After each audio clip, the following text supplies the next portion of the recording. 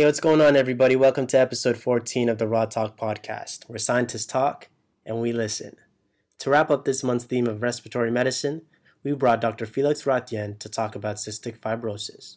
Dr. Ratien is the Division Chief of Pediatric Respiratory Medicine at the Hospital for Sick Children, Senior Scientist at the Research Institute in the Department of Physiology and Experimental Medicine, as well as Professor of Pediatrics at the University of Toronto. Now that's a tall order to fill for anyone, but after speaking with Felix, it's obvious why he's so good at what he does. In between discussions of exciting new treatments for cystic fibrosis, including personalized therapies, and the impact of his lab's research projects, Felix recounts the unconventional approach that landed him a research fellowship in Boston and shares his secrets for a successful clinical trial. When you're done listening, please show us some love on social media and let us know how we did. Raw Talk could always use some raw feedback. I'd also like to take a moment and show some love to Melissa and Kat for doing an incredible job with promotion. If you haven't already followed us on Twitter and Instagram, you're missing out, but it's not too late. Audiograms and candid photos await you. Enjoy the show.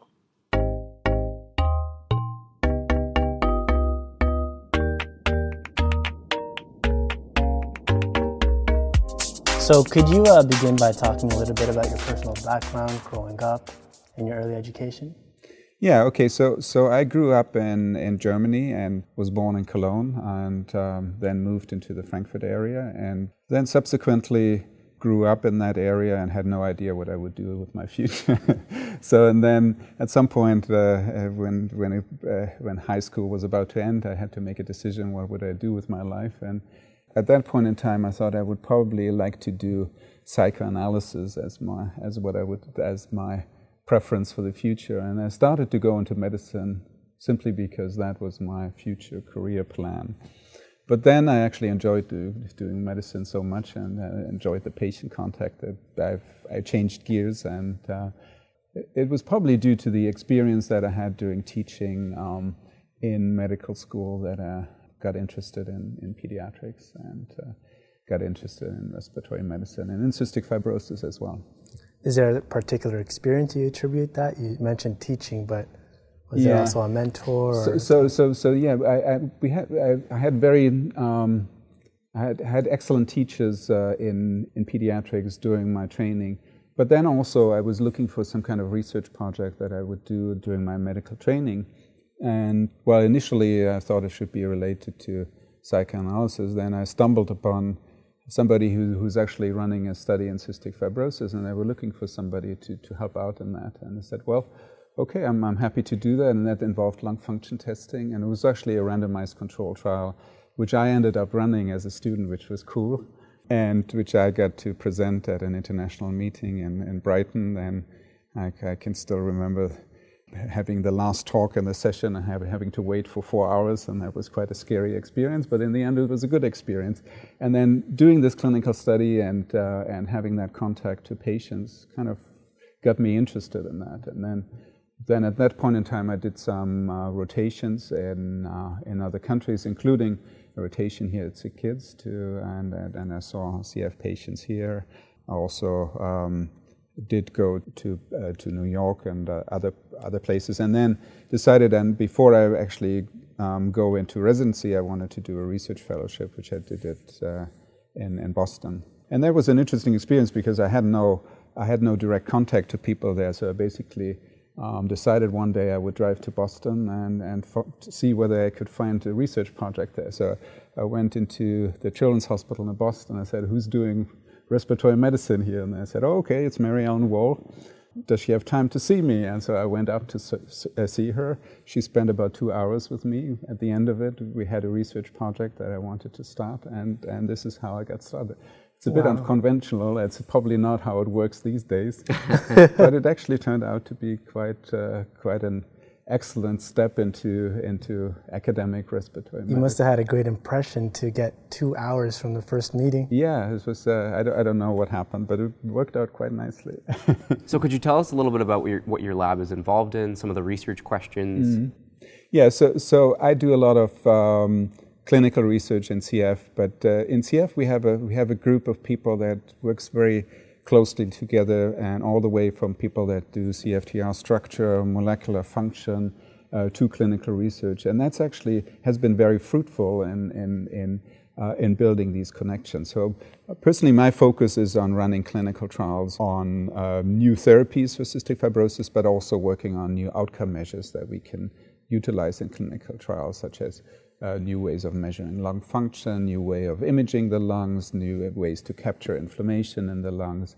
But there's quite a bit of overlap with what people do in the basic science lab, because as I said, we have close relationship, and we also work together in team grants that we put together, and having this possibility to go all the way from the bench to the clinic and sometimes backwards again actually is very powerful, and also convinces people that this is something they should fund. Okay, you mentioned that one of the first research projects you did was a randomized clinical trial. Mm-hmm. We would like to know, how did that actually happen? Because that's very impressive. And what did you learn from that first trial? You mentioned you do a lot of those trials now. Yeah, that you carry from that experience and moving forward. Well, I think what I learned from it is that it's really important that in clinical care we have tons of questions that we don't answer, and many people just say, okay, we don't really have an answer, so we do what we've always done. And what I've learned from my first clinical trial and from many of the subsequent trials that I've done is you shouldn't stop there. You should say, okay, if we don't have the answer for that, we should find the answer. So let's move on and try to see, can we just design a study that gives us that answer? And in most cases you can actually do it, and it's very rewarding if you can do it, and you can actually do it early in your career. And it's not just unique to me. When I came here, one of my fellows actually did 3 randomized trials during her fellowships that I helped her with that, but she was very successful with that because she had the drive to do so. We worked on the ideas together, and in the end it's actually easier than most people think. So if you start your first trial, it looks overwhelming in terms of what you need to do, but once you work your way through it, it's actually not so bad. So up until maybe 1 or 2 decades ago, the life expectancy for children suffering from cystic fibrosis was very poor. Mm-hmm. Can you comment on how that's changed, how it's improved? Yeah, so our clinical care has really changed quite a bit, because in the past we had lots of patients in the hospital. We also had lots of kids dying in the hospital, which was quite a life-changing experience for me as well. But with the better therapies, and most of that is actually due to more of the symptomatic therapies that we do, so better, more aggressive treatment of infection, and better ways of clearing the airways for mucus.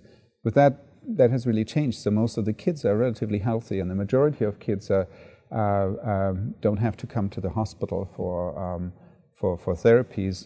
They usually come to our outpatient clinic and see us every 3 months, and are otherwise well, and many of them are very active in sports, some of them because we encourage them to do sports. Some of them are actually very good at sports. And many of my patients tell me that they're actually outrunning their peers in their class, and because they actually train on a regular basis, and which is actually very interesting, because we looked at that recently. We see that activity in our CF population over the last 10 years has actually going up, whereas in the overall population activity has somewhat dwindled in children. You guys are doing a wonderful job then. So I think there's certainly some positive aspect of that. But overall, kids are much more healthy than they used to be, and that's good. But it also comes with some challenges, because it makes it more difficult for us to look at treatment response in somebody who looks pretty healthy and feels pretty well. So. Hey, it's me again, Romina, and this time I'm joined by Jabir. Hey, what's going on, everybody? We're excited to bring to you our first Patient Perspective segment, and joining us is Jeremy Saunders, who's also a podcaster just like us. Jeremy, thanks for joining us. Thank you very much, Romina. Thank you, Jabir. As graduate students, we often learn about a condition by reading it online or in textbooks, but very rarely from someone who has the condition firsthand. How do you define cystic fibrosis, and what's your experience with it? In my own words, I define cystic fibrosis as a fatal genetic disease. You know what? I'm the worst. I'm the worst CF patient there is when it comes to knowing about my disease, because it's really layman's. From what the way that I describe it is very layman's, and I'm sure that there's probably a doctor out there, if they heard me describe CF in my the best way that I possibly could, they'd probably step in and go, I don't know, Jer. Not sure if that's quite true, but from what I understand, the salt channels within my body are all out of whack, and so my body has a hard time moving salt throughout the body, which in turn causes a buildup of mucus or thick fluid throughout the body, and because it's my entire body, that affects multiple organs throughout my body, primarily my lungs, and then secondarily my pancreas are the two big ones. So my lungs are constantly filled with mucus, which means I have this sort of incessant cough that is always looming, and that mucus, that buildup of fluid, opens me up to a host full of different bacteria and illnesses, like things like pneumonia or cepacia or staphylococcus, and the list goes on. And then my pancreas, because the pancreas is also dealing with that mucus buildup, my pancreas actually doesn't produce enzymes, which means that when I eat, my body doesn't break down food like a normal body would. So I have to take oral enzymes every time I eat. I have to take a host full of vitamins as well to gain all the nutrients that I would normally get from the food that I take. And then there's a whole bunch of other really unique, interesting, kind of funny, depending on who you are, little things that go along with the disease as well. And what are some common misconceptions and myths about cystic fibrosis that you sometimes have to check people for that? One thing that I hear a lot is people assume that because it's a lung disease that physical activity is something that I might want to stay away from. Or people might feel like, oh, you have a lung disease. Well, then maybe you should take it easy on this, this exercise or whatever. When really it's quite the opposite. People with cystic fibrosis are encouraged to really kick their butt in terms of being physically active. Unlike asthma, it's not that my lungs are constricting and making it hard to breathe. Again, it's that fluid buildup. So the more I'm huffing and puffing through physical activity, the more I'm actually clearing those airways. Yeah. So that's really, really important for people with cystic fibrosis, is actually just be like pushed to their limit when it comes to being physically active. Okay, what's a typical day like for you? Do you have a specific exercise regimen or diet to help, like you were mentioning? Yeah, so my diet is it's amazing. It's like a high calorie, high salt diet. So it's the kind of diet that most people try to stay away from. All the yummy foods. That's right. Yeah. It's actually Burger Week here in Halifax right now. It's like a big fundraiser that they do for Feed Nova Scotia. It's my favorite time of year because burgers all across the city are super cheap, and I'm just whacking burgers to me.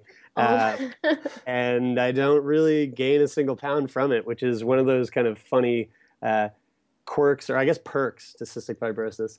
But yeah, my diet is like as high calorie, like very calorie dense. So as high in calories as I can.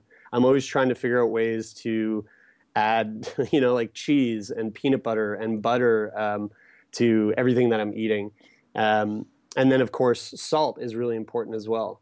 Mm-hmm. So high salt content, because the fact that these salt channels throughout my body are all out of whack, I actually tend to lose quite a bit of salt and electrolytes through my sweat, more so than your average person. So I add salt to pretty much everything that I'm eating, and like electrolyte replenishment to water whenever I'm being physically active. And then in terms of being physically active, I actually I practice hot yoga. So I'm actually a yoga instructor, which has been great for my health. Wow. So I teach at Moksha Yoga, which is it's a franchise of yoga studios across Canada and into the United States. Yep. And actually, there's quite a few. There's a few of them in Toronto. And so I teach regularly, and I have a regular practice of yoga as well. And I'm trying. So I'm trying to have people convince me to give CrossFit a try.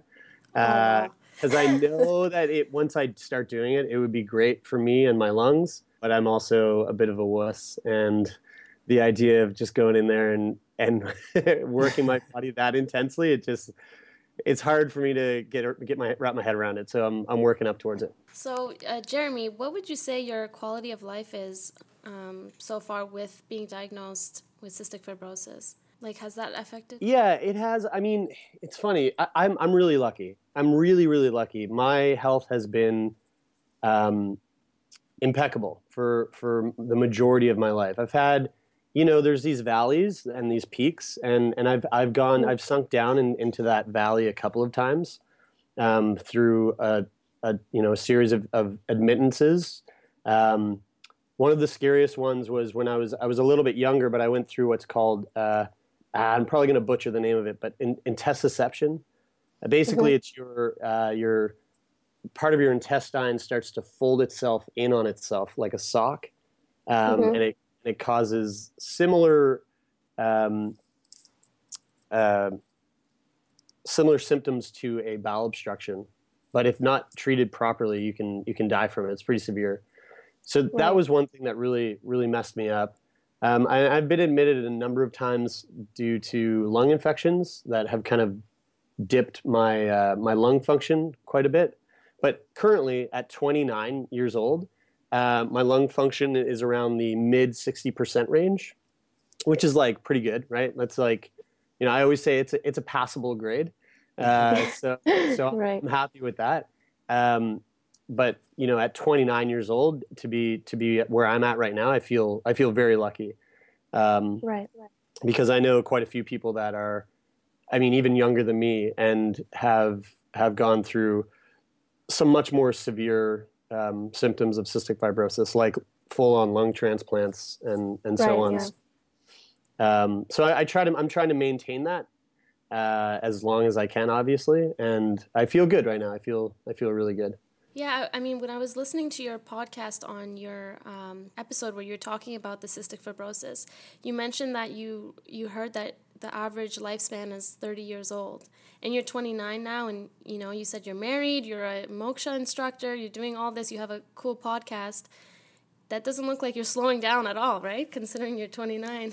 Yeah. So that was a pretty significant moment in my life. I was around 10 years old, and I had come across a pamphlet that my parents had laying around the house. It was actually a pamphlet for my school teachers, for them to get to know what cystic fibrosis was. Mm-hmm. And at the time, at 10 years old, I didn't even know that it was a fatal disease. And I read that sentence, cystic fibrosis is a fatal genetic disease. And it went on to say that the life expectancy at that time was 30 years of age. And I think that moment played a pretty key role in how I've ended up sort of living my life day to day. I haven't really let cystic fibrosis slow me down. I don't have any plans of doing that anytime soon.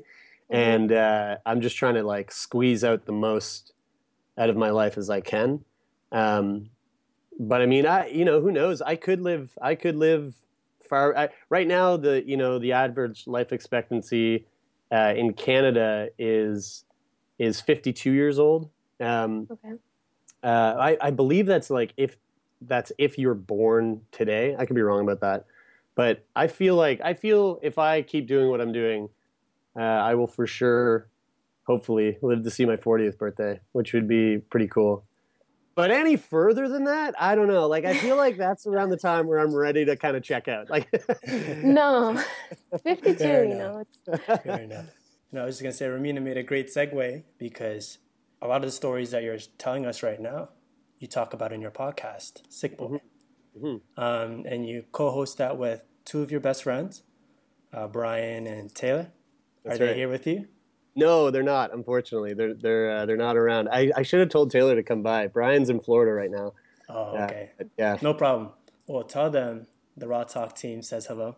I will for sure. And we love what you guys are doing.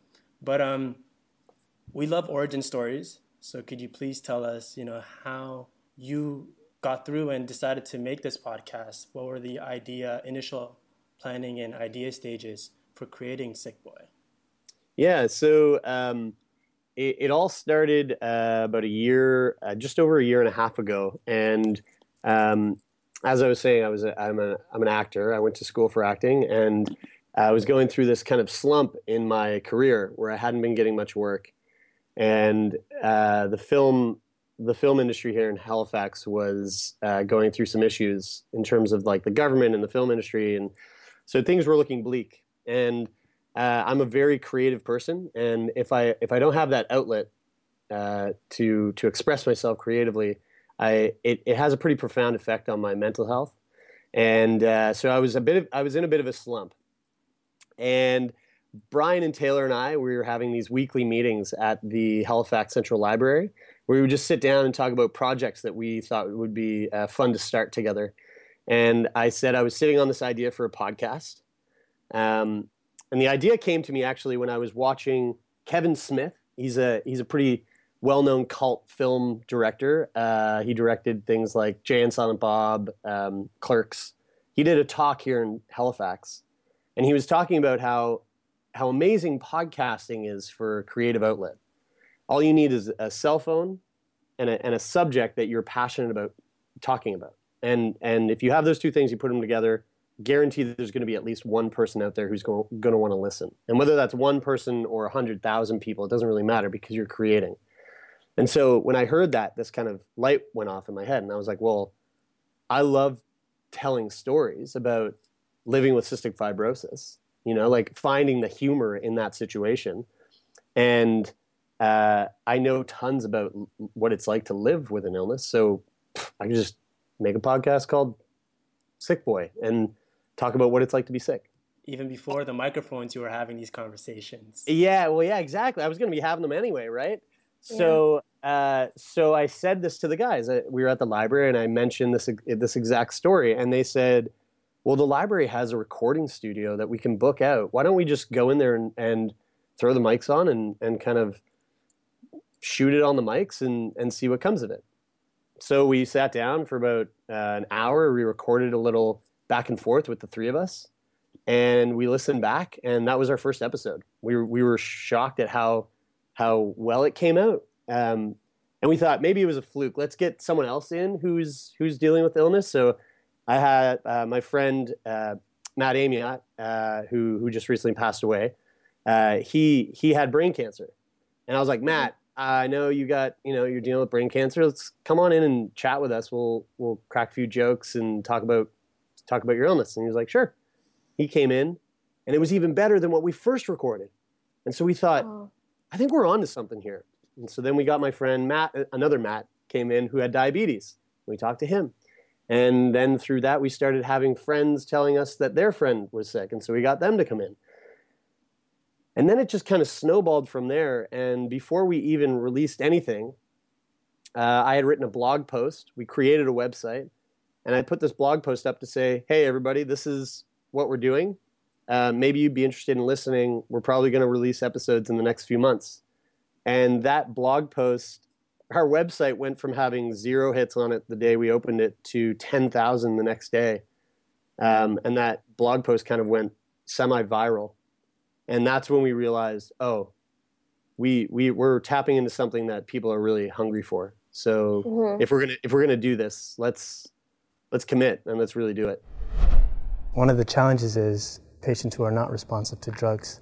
How do you decide, or what's the window of opportunity when you say, okay, this patient will respond well to this drug and it won't respond well, and what's the course of action afterwards? Yeah, and this is again where the clinical trials come in, because for us to predict what a patient will do in the future is very difficult. So if I see a patient today in the clinic and they're stable, and then I put them on the drug and look at their clinical status 4 weeks later, and there's no response, I'm not sure how to interpret that, because it could mean that if I didn't use that drug therapy, the patient may actually have deteriorated in that time period. So it's always difficult to put this into context with a natural course. But so often what we do, if we consider a treatment in the clinic, we do a certain trial period, and then if we are not sure about it, we extend this trial period. because one of the measures that we also look at is the number of pulmonary exacerbations that children have, which is important for their lung function decline over time. But it's not easy, and therefore, in many cases, we just have to say, okay, let's do a clinical trial to really figure out whether a given intervention does the job or not.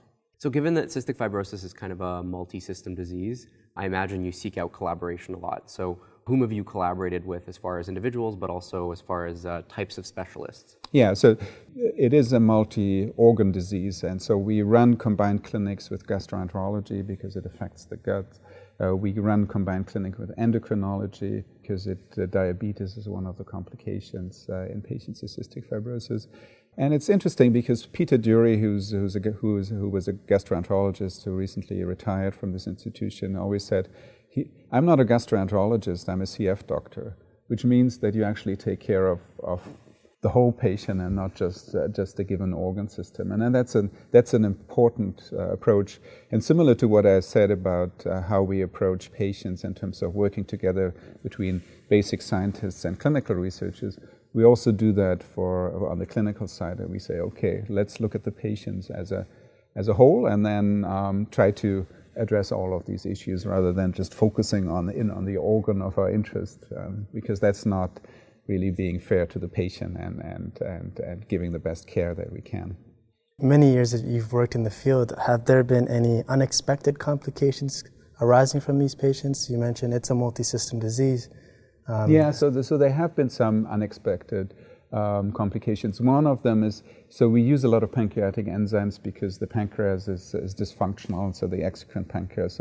So the way you do this is you extract pancreatic enzymes usually from pork pancreas, and then you use these extracts in the form of tablets to supplement them.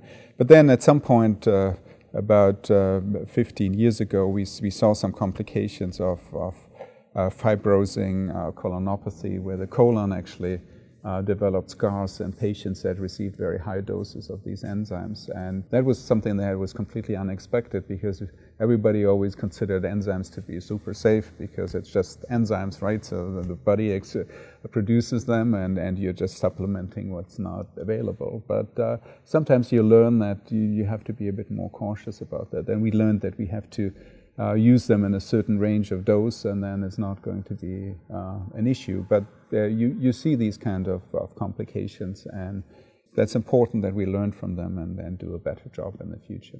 I think that the experiences that we tend to remember best are those that are emotionally charged. Mm-hmm. And in your case, maybe it was the discovery of the CFTR gene.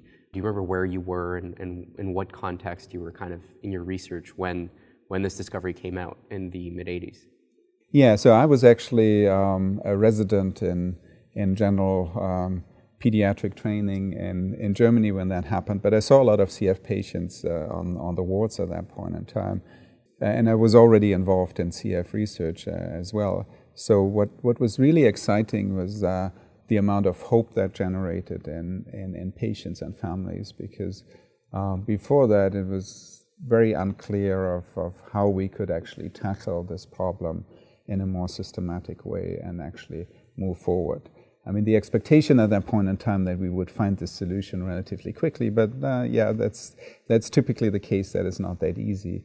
But it was it was really a moment of hope in a situation where many patients and family felt despair on a day-to-day basis because they were not doing so well. Hey everyone, it's Romina here, and on this edition of Classics, we highlight a groundbreaking paper published in the Journal of Science in 1989 led by Dr. Lap-Chi Choi and his team at the Hospital of Sick Children in Toronto. This paper garnered a lot of attention as Dr. Lap-Chi Choi and his team made what is described as the most significant breakthrough in human genetics in 50 years. They were the first to discover the genetic code for the protein involved in cystic fibrosis. Deletion of only one amino acid was strongly correlated with cystic fibrosis. Approximately 70% of the 214 patients studied had this deletion of one amino acid in the protein coded for by the cystic fibrosis gene. This mutation was not present in 198 individuals who did not have the disease, suggesting that this mutation is in fact the cause of cystic fibrosis. The other 30% of cystic fibrosis patients had various changes in DNA, and the molecular defects of these changes were not yet understood at the time. However, since this paper was published, the discovery of this mutation, along with other defects in patient DNA, has allowed us to more accurately diagnose this disease prenatally, as well as lead to the development of improved treatment for this patient population. That's all for me. Now back to the episode. So what challenges remain in your research, but also in cystic fibrosis research as a whole, and how do you hope to address them? Yeah, and how do you think the field is going to address it? So there are lots and lots of challenges, but that's also makes it exciting because, on the other hand, we have been moving forward quite nicely, and what we see is every year that the outcome of patients is improving, and that's really stimulating. So I think one of the challenges that we have is that we find therapy that addresses the basic defect that works in every patient, and not just a few patients, and not that it works better in some patients and not so well in others. I think we'll get there in the future because the drug pipeline now is actually quite strong. And one of the reasons it's strong is actually because the first drug companies that went into the field did actually make some money with that, which initially nobody thought because it's a small patient population, and everybody felt, well, this is not going to be helpful. But then people understand that if you do something in CF and it works, it may actually also be helpful in other genetic diseases, because the way genetic defects work is that the mechanism are often common amongst diseases, and therefore, if you find a disease, something that works in CF, it can actually be translated to other diseases. So I think that we have quite a strong pipeline now from new drugs, and if we find ways of being able to find the best combination for each patient, and I think we need this individualized approach that I talked about earlier.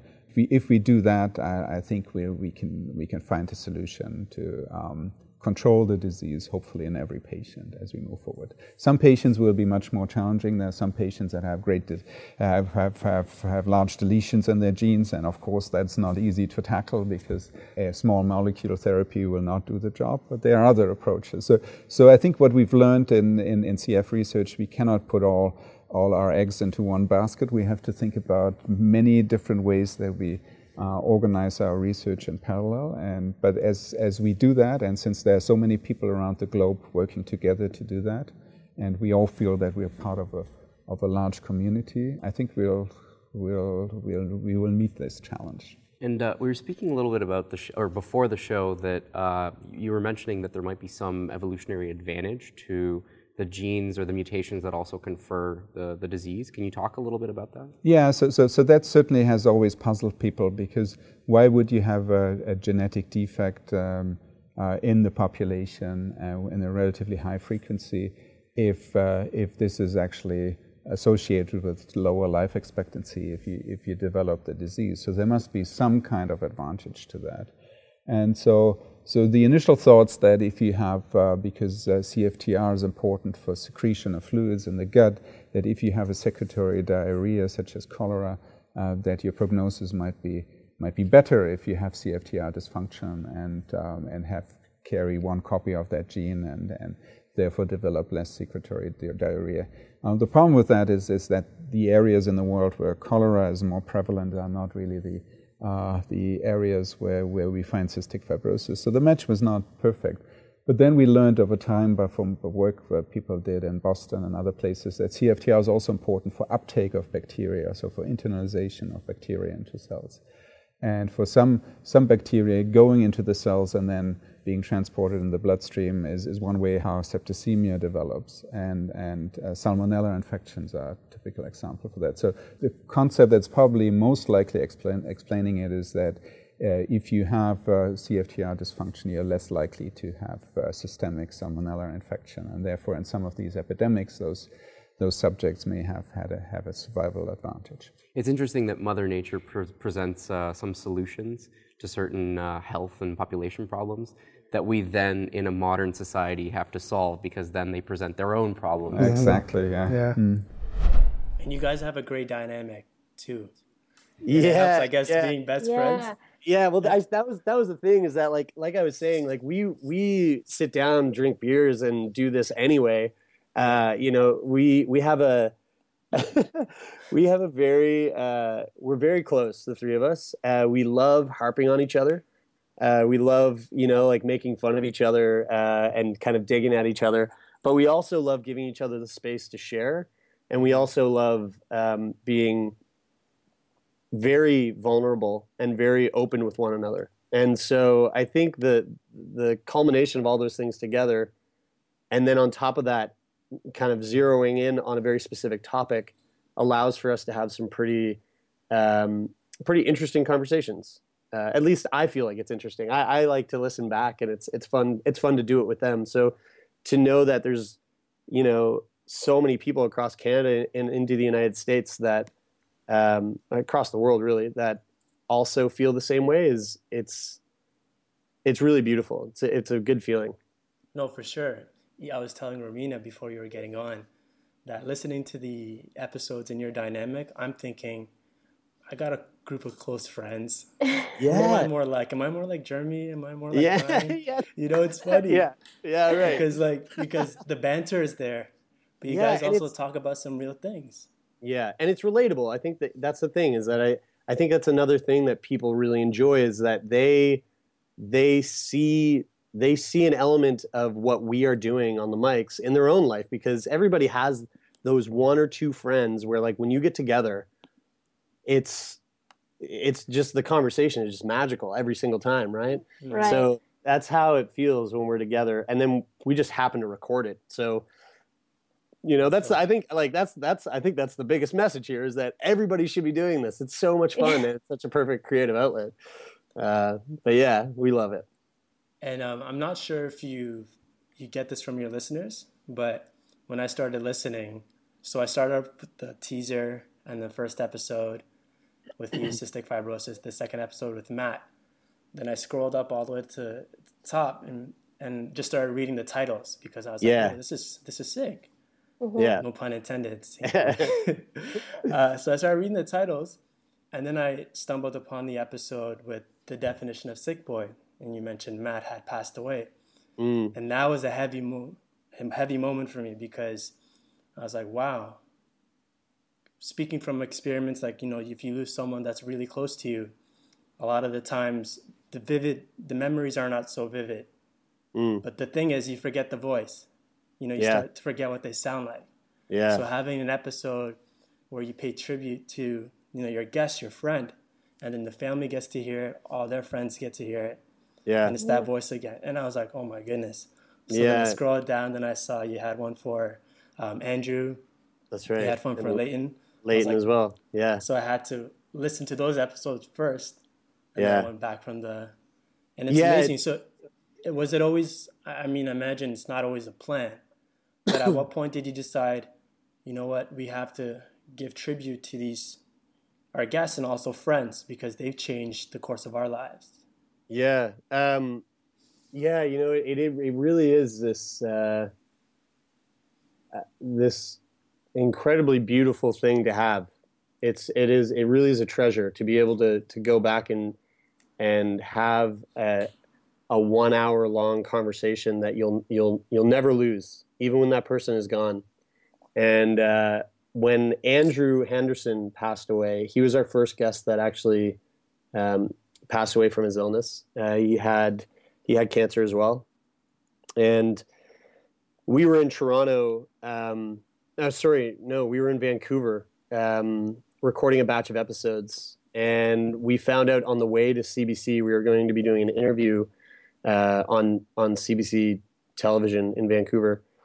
And on our way to the interview, we found out that Andrew had passed away, and the three of us were in the back of the Uber, and we just, sitting there and processing that. One of us just piped up and said, "Look, we have to re-release Andrew's episode, and we have to do it today. Like, in memory of Andrew, this is what we're doing." And so we made that decision. We put it up, and then of course, very soon after that, Leighton passed away, and it was the same thing. It was like, all right, well, let's put it up, like, in memory of Leighton, because I think the reason why is because, we wanted to pay tribute and we wanted to pay respect, but we also recognize that there's, like probably you, Jabir, there's a lot of people that are going to come on to this podcast late into the game. And maybe they hadn't gone back. Maybe they hadn't gotten to know Andrew. Maybe they hadn't gotten to know Leighton or Matt. But they should. They should get to know those people, because those people play a massive role in helping build this community that we've built. And so if they don't take the time to go back and listen, then here's our opportunity to kind of put it forward to everyone to be like, hey, listen, this person has changed our lives, and this person will change your life. So take a moment to listen. And then on top of that, it's just, it's just something, I think something really special for other friends and family that lost someone so close to them, to have that again, that treasure of being able to go back and listen to their family member or their friend that has passed away, but to hear them really in their true selves and having a really good time, and oftentimes filled with a lot of laughter.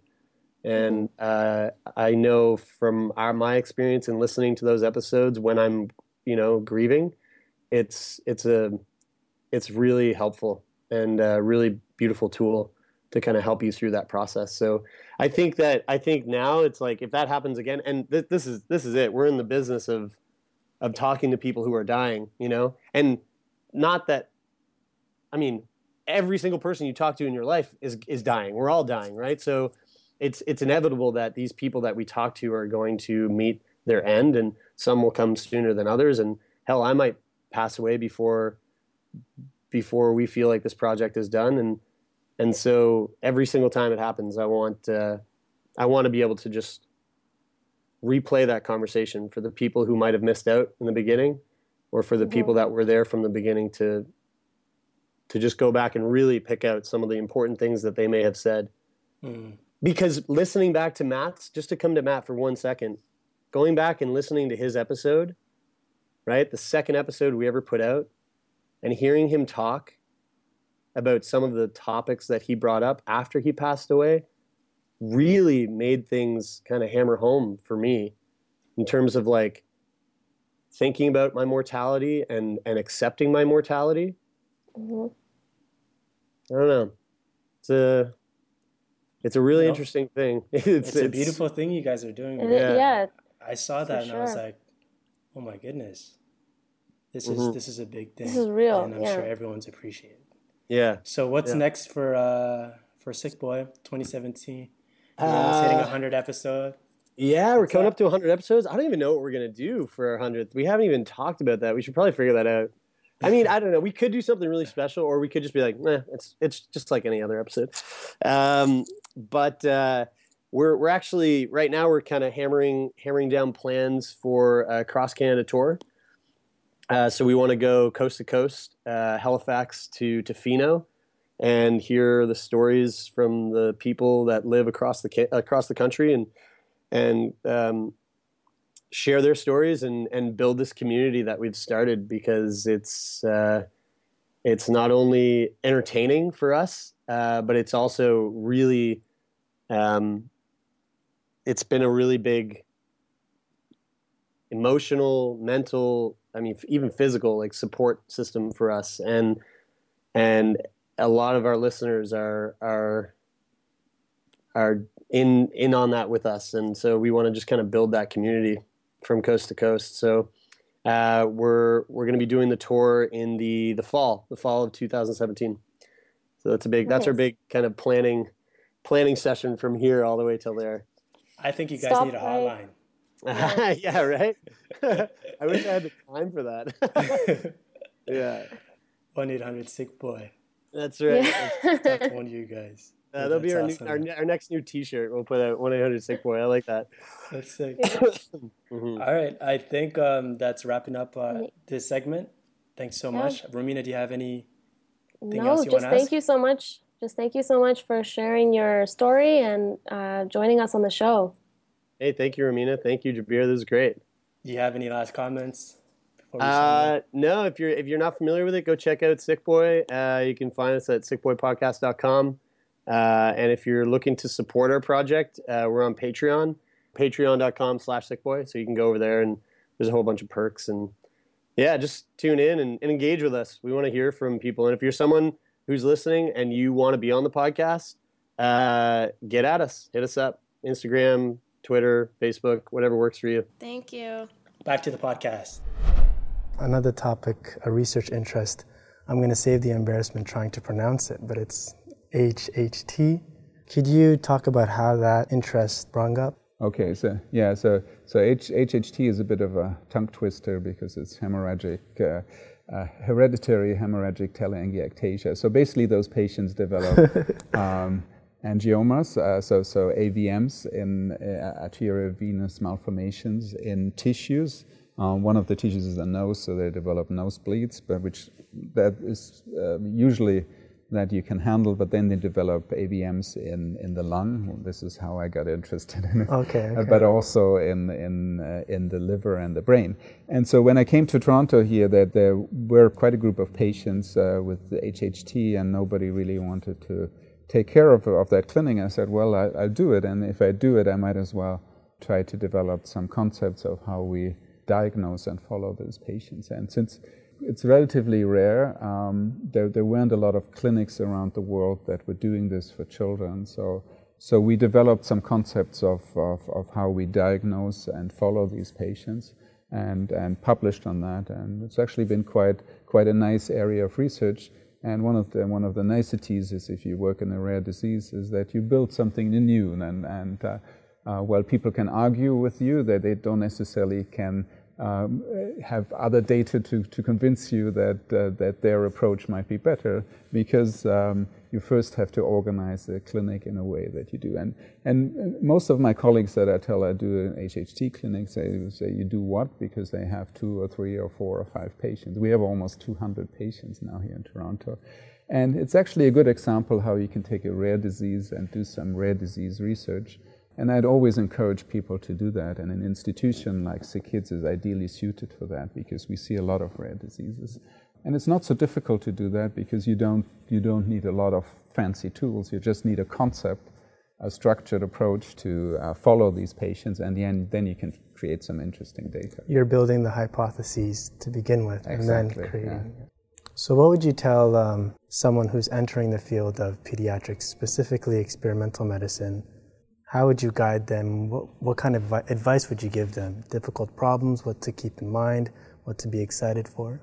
Well, I think in the end, if you want to enter a research career, you should not do it because you're building a career. You should do it because of interest, because you actually want to solve a specific problem that gets you going. So, and I cannot recommend people which field they should pick and what, because in the end, it's whatever turns you on is the right thing to do.